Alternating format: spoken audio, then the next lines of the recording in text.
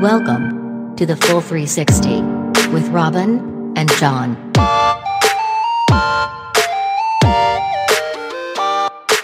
So, John, have you heard of something called a shifting baseline?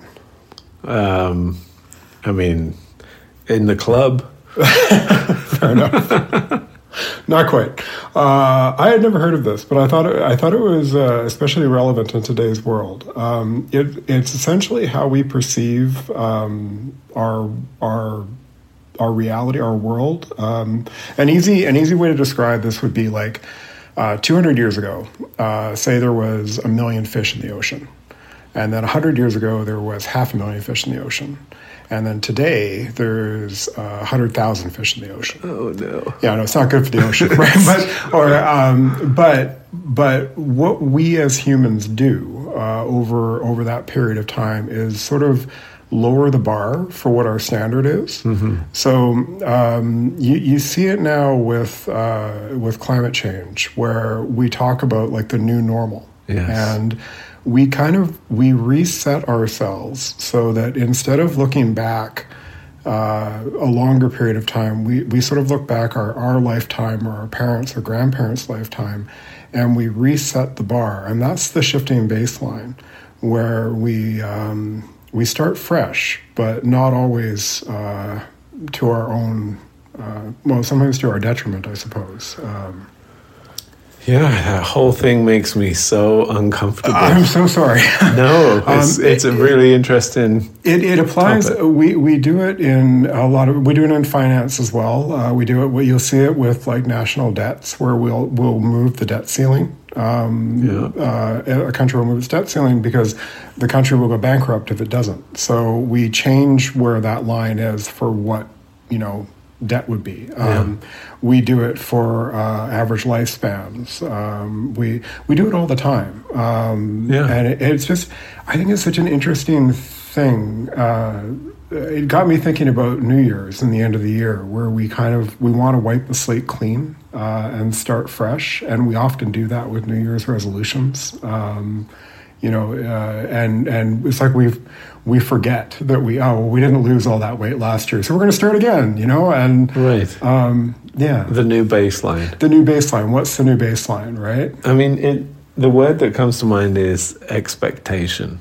Like, so much of this feeds into what are our expectations, and if you adjust your expectations, then you're maybe either, depending on the circumstance, you're more satisfied with an outcome. Like you're like, only a third of the planet caught fire this year. Right. I expected it to be a half. Then your expectations, because we do live by these we live by prediction systems, don't we? We do. Yeah. And we basically go, okay, I predict this is going to happen, and to do that, we have to have some understanding or some guesswork about what things are going to look like. Yeah.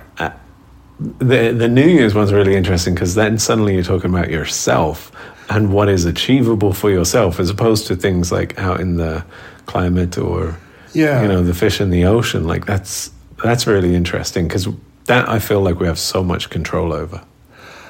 We do, but we don't, because we're still on that same reality, right? I think it's maybe it's easy to sit and plan and without any other factors coming into it. But I mean, life, like you can shift your own personal baseline for what you think of as acceptable for yourself, which is essentially what you're doing when you're wiping that slate clean and starting fresh, right? Yeah.